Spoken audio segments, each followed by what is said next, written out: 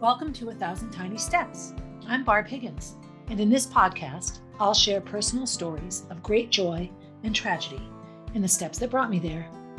I have become adept at tracing them backward to find the origin of an event, good or bad, that has affected my life. I have gone from being on top of the world with Division I All-American success to being unable to get out of bed with the grief of losing a child and everything in between. I am painfully honest, which can make people uncomfortable. But discomfort brings growth, and oftentimes tragedy brings joy. So, tie, buckle, slip on, or lace up your shoes and join me as we begin our 1,000 Tiny Steps. Hey everybody, here I am. So, Barb Higgins, 1,000 Tiny Steps, podcast number 1. So as I begin this podcast, it's like 95 degrees and hot and sunny outside, my favorite weather in the world. And I've created this little area for myself that's devoid of sound and interruption to create the podcast or to record it. So my first few episodes will be here. And as I get better at this, maybe I'll find a different place. I don't know. But it's really exciting to be doing this. I've done a bunch of Facebook Lives in the past, and I really enjoy the feedback I get there. But, that's just on Facebook and, a small number of people. And sometimes those are sort of what just pops into my head at the time. It's a really nice medium for communicating with people. But I'm a person that's had one of those crazy lives that really, if you read it in a book, you'd think one person could not have gone through all of these things. And so in the last few months of my crazy life, lots and lots of people have asked, oh, you should write a book, tell your story. And I don't have the discipline to do these things, but I can talk. So here I am. I'm going to do a podcast, or attempt it anyway. So I'm going to start by explaining the name of the podcast and why I chose it. And before that, I'll explain who I am. So I'm Barb Higgins, and I live in Concord, New Hampshire. And I've lived here almost my whole life. I had a 9-year stint in the greater Boston area. I went to college at BU and lived all around the Boston area. And, typical, 21-year-old, I'm never going home. And I moved home for a year in 1989. And here I am all these years later. So I grew up here. I was a skinny little asthmatic, pretty normal childhood, some child abuse in my family. For the most part, I was loved and cared for well, but abusive situations stay with you forever. And as I get older and go through my life, I find the connections to how we as children manage ourselves emotionally in abusive situations. And those coping mechanisms stay with me today. And sometimes that's great, and sometimes not so much. I went to college at BU. I was a runner. I was the first high school girl in New Hampshire to break 5 minutes in the mile, which was a pretty significant event. The girl that came in second to me was a 3-time Olympian. So winning in high school doesn't always mean everything. But that was, running was a life-changing event, and it paved the way for a life that prior to that, I didn't even picture for myself. I was a Division I All-American at BU, Boston University's first female Division I All-American. Title IX had just been put into play my freshman year. That was a big time for female athletes. Sometimes I think not much has changed when I look at the inequities between men and women's sports in college. But that's not why I'm here.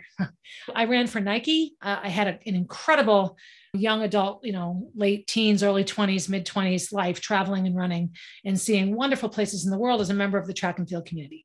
One of my track coaches at BU was Joan Benoit Samuelson. She was the first Olympic gold medalist in the marathon for women. She won the first women's marathon in 1984 in Los Angeles.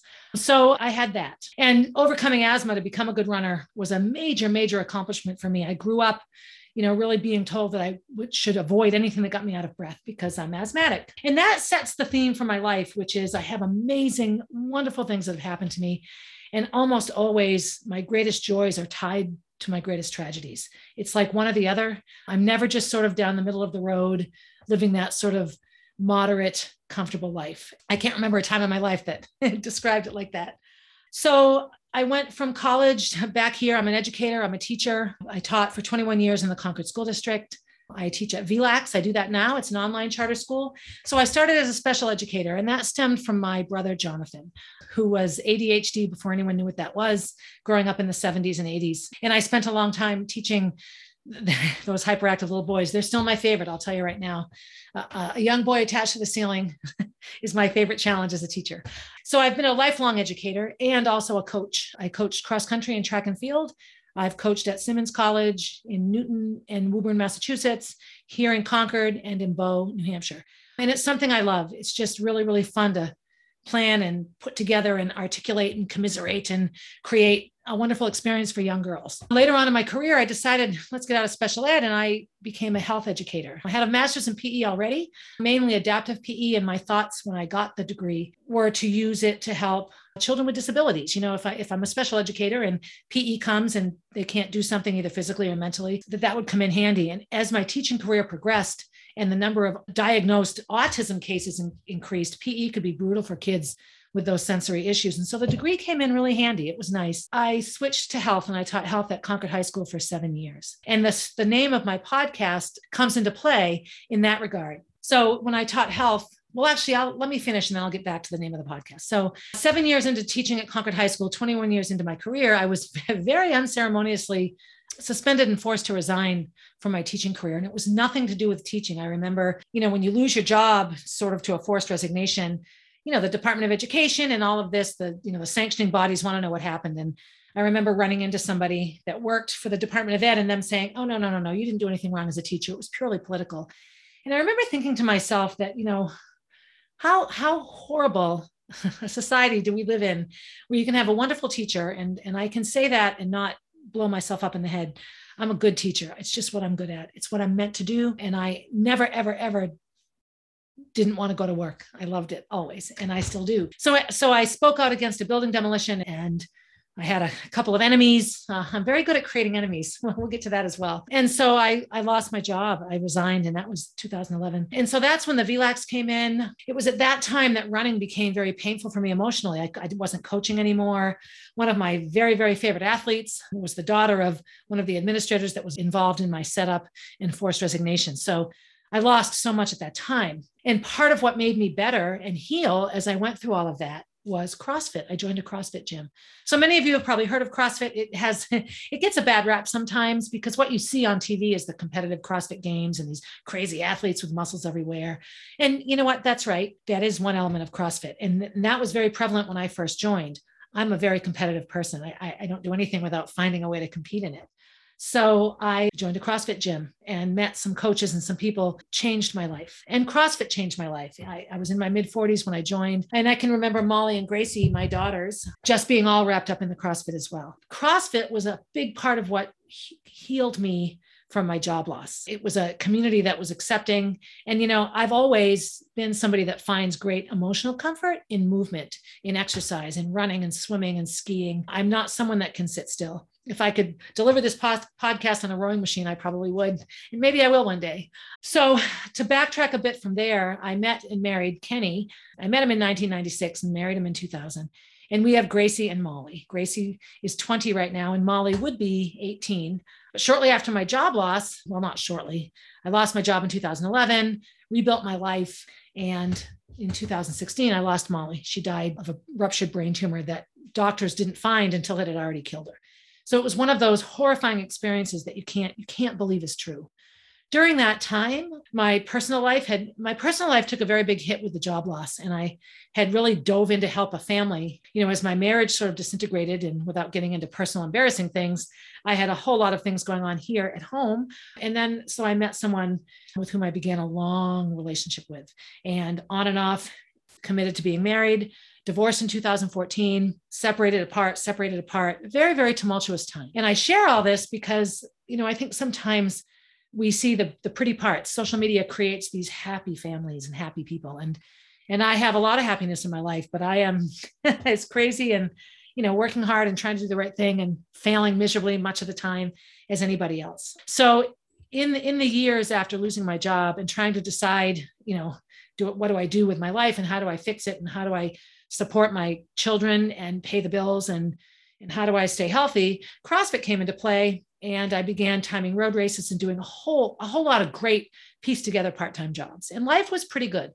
Personally, it was very, very, very tricky. At the time of Molly's death, Kenny and I were living apart. So we got an apartment and we flip-flopped. Kenny would live in the apartment for a week and I'd live here, and then we'd switch. And Molly and Gracie had a very seamless and smooth life because we were never here at the same time, but we were both here all the time. Kenny was still on dialysis at that time, so I would come when he was there, even if it was my week to be at the apartment. And I'm on the school board, and which is another piece of my school story. So the good part of how we managed our separation was that we were able to keep our kids relatively solid and happy. So now it's 2016 and Molly dies. I went away on a vacation to Amsterdam with the person that I was so in love with at the time, Roy. We went to Amsterdam for a week and not knowing it would be the last week of Molly's life. That was hard. That whole vacation was hard. It was just tumultuous times. Kenny and the girls were desperate for me to stay home.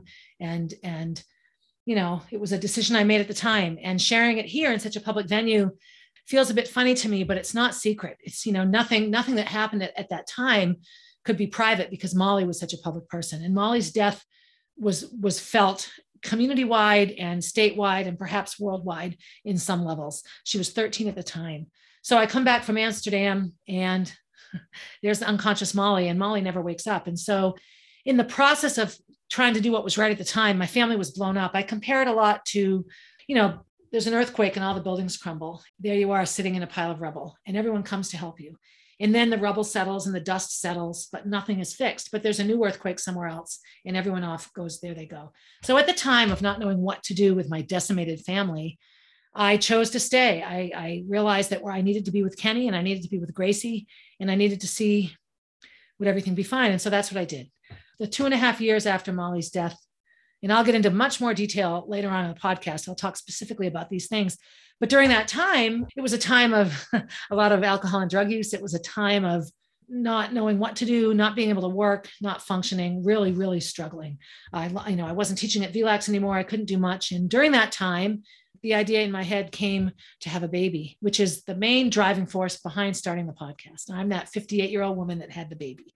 And so, that was 2016 that all of that was set in motion, and the doctor's appointments and the visits and can I do it and trying and failing and what do I do next and all. In those 5 years, there was a kidney transplant for Kenny, finding brain tumors in my head for me, reconnecting with people in my life that I thought I would never see again, realizing others were gone forever. A good family friend, a dance family that we didn't know that well, lost a daughter right around the same time of year that Molly died, 3 years after Molly's death. We are obviously very, very close now. And there's some miraculous connections there. And so, when I look back, and so now here I am, 2021 with a 5-month-old baby. And this in and of itself is a miraculous, maybe perhaps a bit crazy happening. So I've also had lots and lots of interest. Jack and I were on TV quite a bit right after he was born. And all that TV coverage can bring its own set of stressors and cause hurt and pain. And all the people involved in my life, family, friends, people from my past, people I don't know, there's people, everyone's affected by it. And that ripple effect, you drop a little pebble in the water and the ripples go all the way across the lake. And I think sometimes we don't realize how much our actions affect people, good and bad. Molly was that way and Jack is that way. I do feel in the wake of Jack's birth that he, for the most part, gives people hope. And my purpose for having the podcast is to take 30 or 40 minutes, every week to give people a chance to, listen to me or watch me while they're driving or, well, maybe not watch me while you're driving, but, doing the dishes or, sitting in the yard, enjoying the sun. And I think I'll listen to Barb's story today. And just through sharing what I've gone through, which I will be very honest, some of you as you listen will just shake your head and think this can't be one person. And others of you will be like, oh, I remember that.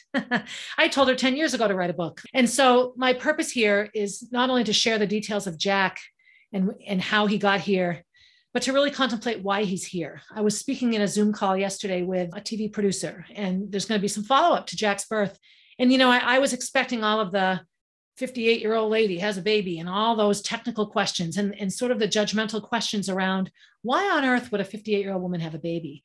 And that's the question. That's what this producer really, really focused in on. She realized that for me to make this decision, I have children. It's not that I couldn't get pregnant or have children. I have them. I lost a child. I've lost two, actually, and we'll talk more about that. I'm healthy and physically fit. I like to travel. I'm successful in my jobs, up and down, up and down. I'm involved in my community. So what happened in your life to make you think at 57 having a baby was a good idea? And that is $1 million question. Which feeds in nicely to the title of my podcast, 1,000 Tiny Steps. So back when I taught health at Concord High School, it was a 1-quarter class, not enough time at all to teach what we were teaching. But the culminating unit was the relationships, sex, drugs, rock and roll, all of the things that, kids really want the answers to and are tricky to teach because, there's guidelines to follow and such. And I'm not afraid to speak my mind. I'm not afraid to say the words, but I used to do a lesson. I did 2 lessons that were significant. And the first one was called 50 Shades of Gray. And once that book came out, I can't use that title for the lesson anymore. But that one was essentially all of the desks in my classroom were gray. The tops were gray. The seats were sort of a blue color. But not one desktop was the exact same color. It was all of them. They must have been ordered at different times, or it was a different lot number. I don't know what was in the plastic that made them different, but they were different. So I'd have the students line them up lightest to darkest. And then we would talk about how here's white, and then the gray, the gray, the gray, the gray, the gray, the dark, the dark, the dark, here's black. And so many people think life is black and white. But look at all the space between the black and the white, all the different shades of gray, and how so much of life, the good, the bad, the ugly, the decisions we make, what happens to us, how we react, exists in a very, very gray area. There isn't a manual. You study the driver's manual, you pass the test, you get your license. Nothing about life it can exist in one manual because the manual changes based on what happens next. So that was one lesson, but the other was called 1,000 Tiny Steps. And I would preface it. My favorite one was to say, how many of you woke up this morning and thought, I think I'll get pregnant, or I think I'll knock out my girlfriend? When they'd look at me and they'd laugh, and somebody would raise their hand to be funny. And I would say, okay, well, let me ask something else. How many of you think your dad or your mom woke up this morning and thought, I'm going to get shit-faced today and run over my neighbor's kid with my car? And then it would get real silent. And no, nobody raised their hand, and that one was never funny, and I'd use all different examples, drug examples, alcohol. I think I'm going to rape someone today. Wake up a rapist, all of those things. Or I think I'll win a gold medal today. Well, nobody wins the gold medal the day they decide to win it. So I would say to them, there were 1,000 tiny steps that got you to the gold medal, to the crime you committed, to the pregnancy you were part of, to the STD you caught, to the person run over by a drunk driver. All of these things happen, but they don't happen in an instant. And my challenge for my students was always, see if you can walk backwards and see where the steps started that got you here. Everyone can trace steps to something positive, meeting your fiance. Oh, well, I went to this party and then I saw this person and I did this and I did that. And then I met her and then we did this and here we are. Those steps are super easy to trace because everything is positive and they stay in our memory in a way that is sort of logical. Ask an Olympic gold medalist to go back 1,000 steps and you'll hear every workout and the dietary changes and the financial sacrifices and, choosing the college and all the things that go into a professional career. Those steps are so easy for people to keep track of and to share. And so I tried to apply that with my students to the tragedies. And so here I am. I start to run and I'm an amazing runner. And how did I get there? I walk those steps backwards, and it's, having a teacher that was the track coach that I connected with that got me to join the track team. And then the head coach took a liking to me. And so I stayed, and here I am years later, a Division I All-American. So for me, those steps are easy and enjoyable to trace. The last thing I wanted to do on May 7th, 2016, when I unplugged Molly from life support, was walk backwards those 1,000 tiny steps. But I had to. Sometimes retracing your steps shows you where you took the wrong turn or the right turn. You can make yourself better. You can help someone else. And so I apply the 1,000 tiny steps all the time. Another example I used was falling through the ice. You see a pond and it's covered with ice and you really want to walk out there because there's nothing better than a frozen pond in the winter. If you grew up in New England, you know what I mean. So you take some steps and you stand and the ice is safe. Okay, I'm safe. And you take a couple of more and you're still safe. And you take a couple of more and you're still safe. And you inch your way out across the pond. And then suddenly you see, I took a step and, I sink a little bit. It's a little mushy here. And then you take another step and it cracks. So a logical person would be, okay, this is as far as I can go. I better back up. But there's always those people, and I'm one of them. It's like running out of gas with your car. Oh, I'll make it. You take the next step and boom, you fall through the ice. So you didn't run and jump with a parachute and sink into the middle of the lake. No, what you did was you inched your way out. You took a bunch of little steps and poof, you fell through the ice. Or you took a bunch of little steps, you saw that the ice was unsafe, and you backed up. So my podcast, 1,000 Tiny Steps, I'll use my life, my joys and my tragedies to retrace steps for you so that you can listen and either just listen and say that was fun to listen to and forget about the steps. Or hopefully, if you're a struggling mother, I have a lot of child loss mothers that I hope my honesty and stories will help. I'm a 57-year-old mother. I had a baby. So all of the women out there that want to have babies, my hope is that by looking at me and my struggles and the people I've met along the way and the things that have happened, that this podcast will become an interesting and fun way to self-examine your own life. When I listen to podcasts or I watch, little self-help videos, or, there's so much on the internet now. When I was nursing Gracie and Molly, the internet wasn't like it is now. That was 20 years ago. I'd watch TV all the time. TV. We have TVs in every house here, in every room. I don't really know why, but we do. And this time around, when I'm nursing Jack, or when I can't sleep at night, I'm not even scrolling Facebook so much anymore. I'm really, really looking and listening to other people's experiences. And here's what I've noticed. Many, many podcasts are famous people, and they come on and they tell their stories about their trials and tribulations. And I love hearing that these people struggle.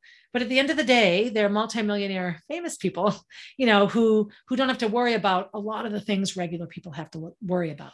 And I noticed that a lot of their guests are other famous people, and that's wonderful. And probably the thing I love most about it is that they're using their fame to be helpful. They know that we'll listen because we recognize their name.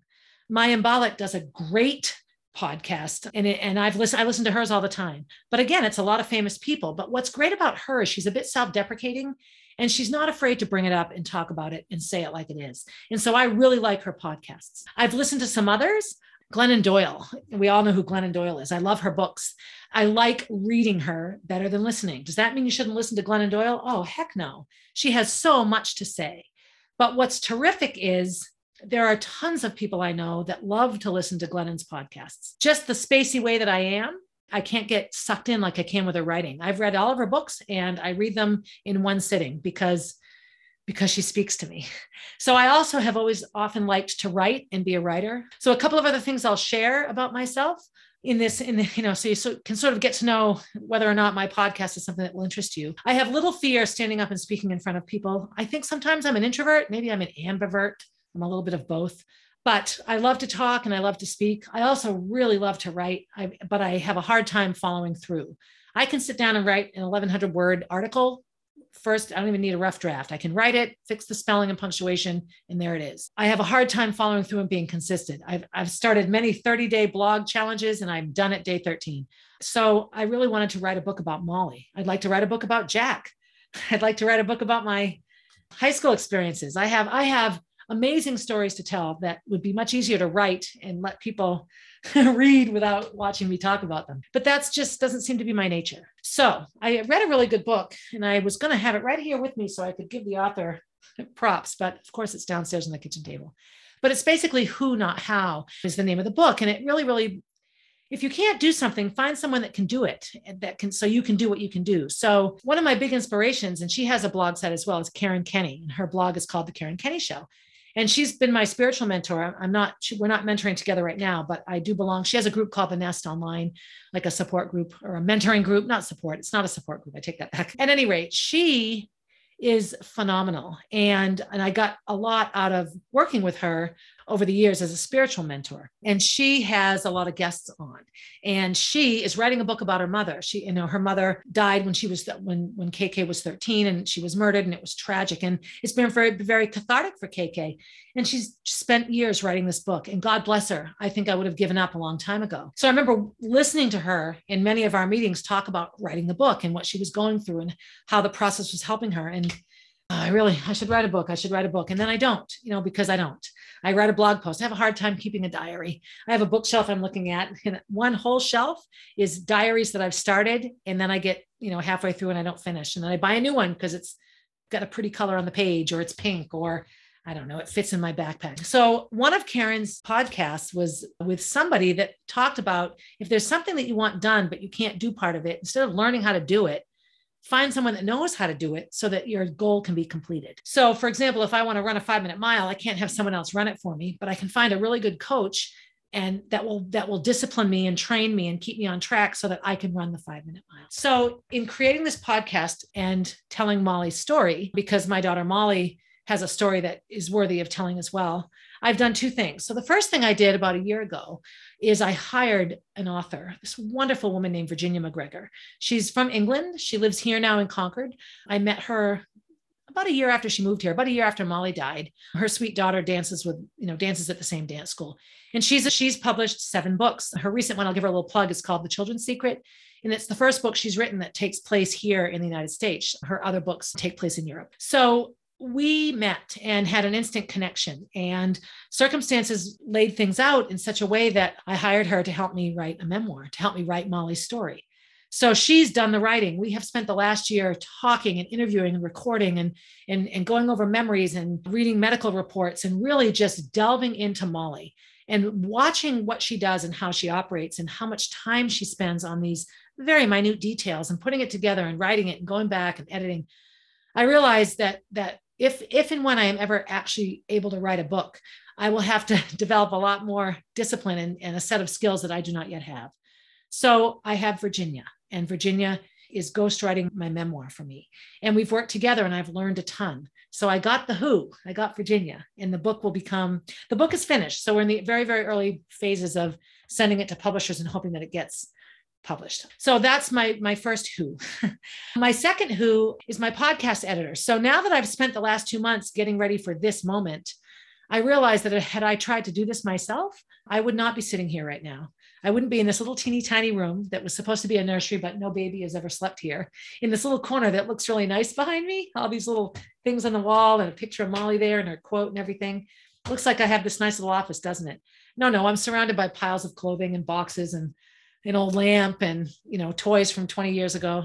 But I'm sitting here and I'm recording a podcast. And so my podcast editor is Jace Frizzell, and he is just starting out in the podcast editing industry. And here I am. I feel disingenuous if I didn't say that if this is something you want to do, you have a story to tell and you feel completely unable to do it, find people in your life that you know. I knew Virginia before I thought to ask her to ghostwrite my book. I knew Jace before. Well, I was just online one day and I saw that he was doing this, and I thought, oh, okay, universe, I get the hint, and he's phenomenal. So I have 2 who's that are doing all of the back work for me, the technical stuff, the organizing, the keeping me on task, all of the things that prevent me much in my life from getting to this point, sitting in front of a camera with this external microphone over here, praying that when I'm done with this, I'm not just watching myself talk in silence. And then of course, I would have to also include Karen Kenny. When I began spiritual mentoring, it was 2.5 years ago. 3 years ago, actually, 2018, I was nowhere near, I couldn't have, as much as I love to talk, sitting in front of people and having a cohesive conversation probably still wouldn't have been able to happen. And she's been a big piece of the backside for me, the backstory, and getting me to a point where I can be solid spiritually and emotionally to do these things. So here I am, sharing with you, sharing with you my 1,000 tiny steps and how I got here. In the past, I have a blog site, like a WordPress site called 1,000 Tiny Steps. And I have lots and lots of articles. I've written articles for Patch. I've written for the Concord Monitor. I've done a lot of writing. If you Google my name, you would find those things, and you could read lots and lots. I've written about CrossFit. I've written about Molly. I've done, 30 Days of Thanks. I wrote extensive articles about my job loss, but I haven't written about, really haven't written about the weight of loss and grief and how much you lose when you lose a child. In looking at my target audience, I don't know. I think my target audience would be anyone that gives a crap about what I have to say. But I do know that as a 58-year-old woman going through what I've gone through, my best friends right now are my mothers that have lost children. It's not that people that haven't lost children aren't incredibly close and supportive to me. But if I'm having a feeling, I'm having a bad Molly day, people that haven't lost a child try to cheer me up. No, be happy. She lived a good life, which is true. She did live a good life and she would want me to be happy. But in a moment where her death throat punches me, being told to be happy is the last thing I want to hear. I just want someone to know how I feel. And my grief moms, their first comment is, I'm right there with you, sweetie. That was me yesterday. Oh my gosh, me too. I hate that feeling, let it flow. Think of your girl, so it's probably the advice isn't much different, but the framework of the phrases and the words of support are vastly different. And I know they get it. I had someone the other day, I think it was my hairdresser, and we were talking, and she says, well, sometimes I don't want to bring things up because I don't want to reopen a wound. So I get it. If you break your leg and you have an operation, eventually the wound closes. So re-breaking your leg would cut the wound open. I get it. But with child loss, with Molly's death, that's a wound that can't be reopened because it will never be closed. She will always be a child that died. And so talking about the dead child is actually what keeps the wound from getting infected. And I don't know if that makes sense. I know all my grief moms will get it. Yes, that's true. And so a podcast is a way that I can talk about Molly and share how much I lost the day that she died, not just her. So many things disappeared. People, a future that I thought about, that I thought was going to be, comfort, the ability to sleep. In my journey, in all of my steps, those things get analyzed as well. So having said all of this, where am I going to go from here? Well, so how my podcast will work, and I've looked, and a lot of podcasts are just random. There's no sort of season 1, season 2. There are lots of episodes. KK's done, she's almost up to 200 episodes. I think a lot, well over 100. And hers aren't chunked together by topic. The topics are range from everything, and it makes sense for her. She has a very active, constantly alive life where she's mentoring people. So it's constantly changing and it's very dynamic. I'm not using the podcast to supplement or support something that's active and alive like that. I teach at VLAX right now. This podcast has nothing to do with my teaching career. I've just published a book. The only connection there is that I want people to say, oh, that's Barb Higgins. Oh, she's the one that wrote the book. So my podcast will hopefully get my story out there so that people that want to be helped by what I've gone through have that opportunity. So I'm going to do seasons. And right now, the reason people know who I am is because of Jack. I'm that 58-year-old mommy. I was at a CrossFit workout this morning in Amesbury, and Massachusetts, by the way, for those of you that live in Connecticut or California. And I go to this class for moms, and this gym is phenomenal in its approach to family. And this Mom Fit class, it's moms, but they bring their kids, and their kids aren't over with some babysitter somewhere. They're right in the thick of it with us. So you have to be careful. You're working with weights and things like that. But it's just, as someone that loves children and that wants my child and children to know that I'm an athlete and that as a female, I can do a lot of things that lots of moms don't think they can. I love the class. And so today I was talking to this wonderful woman, and she has a sweet, sweet daughter. Their daughter is not very verbal right now. She's got some developmental delays, and she's beautiful. And so we spent some time chatting, and I was changing Jack and chit-chatting, and we don't know one another very well. So I made a comment about losing Molly and Jack being my son. And she just stopped and looked at me, and she's like, he's your baby? And she had no idea, because we had only ever been in that class together once or twice. She was just taken aback by that. And she's like, oh my gosh, I have a million questions. Well, hopefully listening to a podcast of mine will answer some of her questions, but it was such a phenomenal response. So I find that mothers respond really, really well. And it's the Jack piece. So the first several episodes, which we'll call season 1, but right now I think it'll probably be like maybe 8 to 10 episodes, will really center around Jack. But can I spend 8 45-minute segments telling the story of Jack? Yes, I can, because there's always a lot more to the story than Jack. But it will pull into play a lot of things, which will then lead into what my next season of podcasts would be about. So the reason I'm doing it this way is, if this is a successful venture for me, and 2 years down the road, I meet somebody that's struggling with fertility, I can say, hey, go listen to season 1 of my podcasts. And there'll be a cohesive group of episodes all together, one after the other, that address Jack, fertility, infertility, having babies old, child loss, what defines a family, what defines a child, what defines a parent. All of those things will be together, and it will be sort of an easier podcast to navigate. My thoughts right now going into it is that season 2 would be a lot about Molly. The connection between Jack and Molly is profound, and it's not the way that you think. My naysayers are quick to say that I've replaced Molly with Jack. You can't replace a child. Your second child doesn't replace the first one that you still have. Now you have 2. And a child in heaven is no different. A new alive child, a rainbow baby, doesn't replace the one that's missing. It certainly adds to the dynamic of the family. And I will be honest and say that having Jack here has put happiness into my face that hasn't existed since Molly's death. Does that mean I'm not sad about Molly anymore? No, it just means I have this beautiful little pudgy vehicle for joy that we call Jack. So that's how my podcast will run at this point. That's how I'm managing it. And this is where I have to thank my editor, because I don't even know how to, this is where I struggle in everything in my life. I have a hard time following through on the organizational piece. Make your bed every day. Well, I'm good for about 2 weeks, and then I just stop making my bed. So maybe at 58, none of these things will change. I don't know, but I hope they do.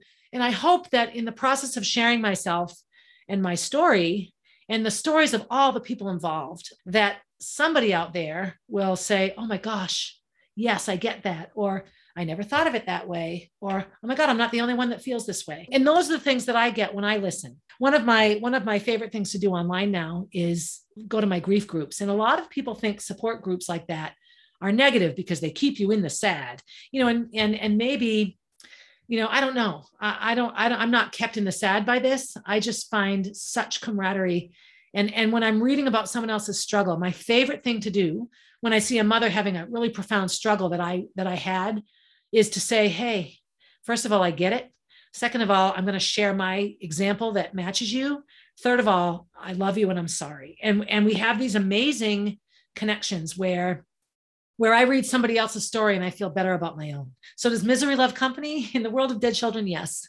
Not because we want anyone else to be miserable, but because we finally found somebody who understands us. I'll be talking a lot about Jack's namesake, a little boy, Jack, who's in heaven, and his mother, Brandy, and how phenomenal she's been in my recovery. So there's lots to come, but I will say the first several episodes will really focus around Jack and Molly, which means, of course, they'll focus around Gracie and my first baby, Gordon, who I lost 26 weeks into making him. He had a heart defect. So all of my children, all 4 of them, 2 that live here and 2 that live there, will come into play in the first, I would say, 20 or so episodes of this podcast. So right now, as I said, I'm sitting in this little room. It's like a walk-through bedroom. I have a classic New England house where the rooms are one behind the other.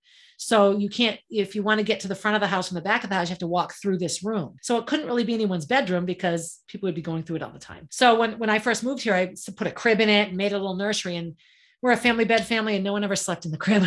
So it's been sort of a storage room. It's been a playroom for a while. It was a little like library type guest room for a while. And since Molly's death, it's just been a room that we throw stuff in that we dare not throw away. So I've carved out this little corner here to do my podcast. And I don't know that I'll stay here forever, but I do want to I want to do some fun things. When I've listened to other podcasts, oftentimes there's some little fun thing podcast to podcast. So I think I'm going to have something behind me that's different each time. So this is my first podcast. So if you can't see me, behind me, you can see the slope of the roof where the ceiling goes down, and there's a dormer. The walls are yellow. I have a Christmas cactus plant that was at Coach Ludy's house. Sort of behind that, it sits on a desk that belonged to Coach Ludy, and you'll learn who he is as well as we go along. I have a picture of Gracie and Molly in a dance competition. I have this beautiful painting, and I bought it in Portsmouth, New Hampshire. If you're an art person, go to Portsmouth. There's galleries and shops, and it's a wonderful place, and it's a local artist. And it's a picture of, turn around and look at it. It's a door into an old building that I perceive to be a church because it's arched at the top, it arcs up to a point and there's glass above the door. But the door isn't used. There's flowers in front of it and all this ungrown, unmowed grass. And the building needs painting. It's clapboard. And next to that, I was with a really good friend of mine when I bought that. So that brings that piece of my life into my podcast room here. Next to that is a Toni Morrison quote. So she's an author that I love. She writes about women, writes about conflict. She's such a deep thinker and writes painful, painful books, but I've never read a book of hers that didn't help me in some profound way. My author friend, Virginia McGregor, gave this to me as a gift, and it says, you are your best thing. And so when you're me and you and your life is funneled by guilt, which as an adult child of child abuse, abuse can make you feel guilty. What did I do wrong? Why did this happen to me?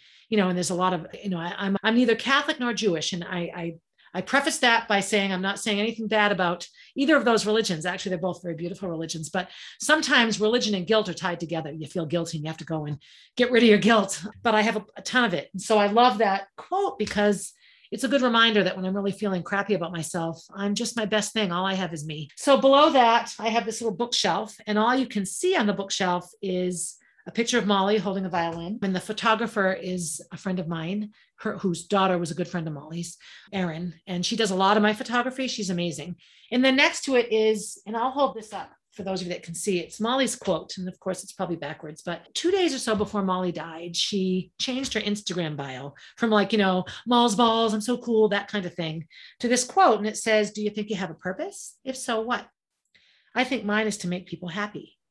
Does that make you happy? Yes. Purpose fulfilled. Molly Banzoff. So this has become a dynamic piece of her legacy. People use it. I have prints made of it. I have the painting there. Miss Christina Cummings, customized by Christina. She's a wonderful artist. She sells very, very personal things, and she paints these for me. And so this has been the motivating force behind the Molly B Foundation. So this quote and Molly is a big piece of my inspiration. And I'm hoping as I move forward in grief. So I'm at 5.5 years now, almost 5.5, maybe. Almost 5.5 years. And I remember sitting in the room with the doctors at Dartmouth Hitchcock when we found out she would never wake up. And this one doctor saying, give yourself 5 years minimum. Do not push yourself. Do not expect anything to seem remotely normal for 5 years. And I remember sitting there, 5 minutes into this nightmare and just thinking, how am I going to live 5 years? But here I am 5.5 years later, and it doesn't feel blasphemous to honor Molly in a way that brings joy rather than tragedy and heartache. It's just a difficult place to get to as a mother. Those of you that haven't lost a child and you don't quite know what I mean, be glad you don't know what I mean. Take a big breath and say, thank you, God. Ignorance is bliss. For those of you that have lost a child, you know exactly what I mean. And if you're not there yet, don't push it. Your time is your time. And this is another thing that I have found in my grief is that, the world unfolds as it's supposed to. So that's that. This is my little room. So when I do episode 2 and, 2 through 8 or 9, I think I'll really dive into Jack and sort of what brought me to him and what it's like. And I will say, he is one of those babies that just commands attention. He's got this adorable face and these giant eyes that remind me of Molly all the time. So in closing, I don't have a sort of, I'm not into this enough yet to have a little closing prayer or poem or comment or whatever. But I will say that, that happiness, the pursuit of happiness is part of our, Constitution and Declaration of Independence. Our founding fathers wanted us to be able to pursue happiness. Pursuing happiness and being happy are two different things, but they both are happy things. And Molly's quote about making people happy speaks to how hard she worked to bring comfort and joy to people in her life. So I guess if I have to end this podcast in any consistent way, episode to episode, it would be, do something that brings happiness to someone today. Especially do something that brings happiness to yourself. I always use that analogy. I'm talking really fast. By the way, I talk really fast. So I always use the analogy that when you're in an airplane, the flight attendants tell you to put your own oxygen on first because you can't save your child or the person next to you if you can't breathe. I have a hard time following this advice. I give it beautifully, but I have a hard time following it. I will always end by saying, do something good for yourself today. Even if you just look in the mirror and tell yourself you love yourself. And if you can bring happiness to someone else, that's easy as well.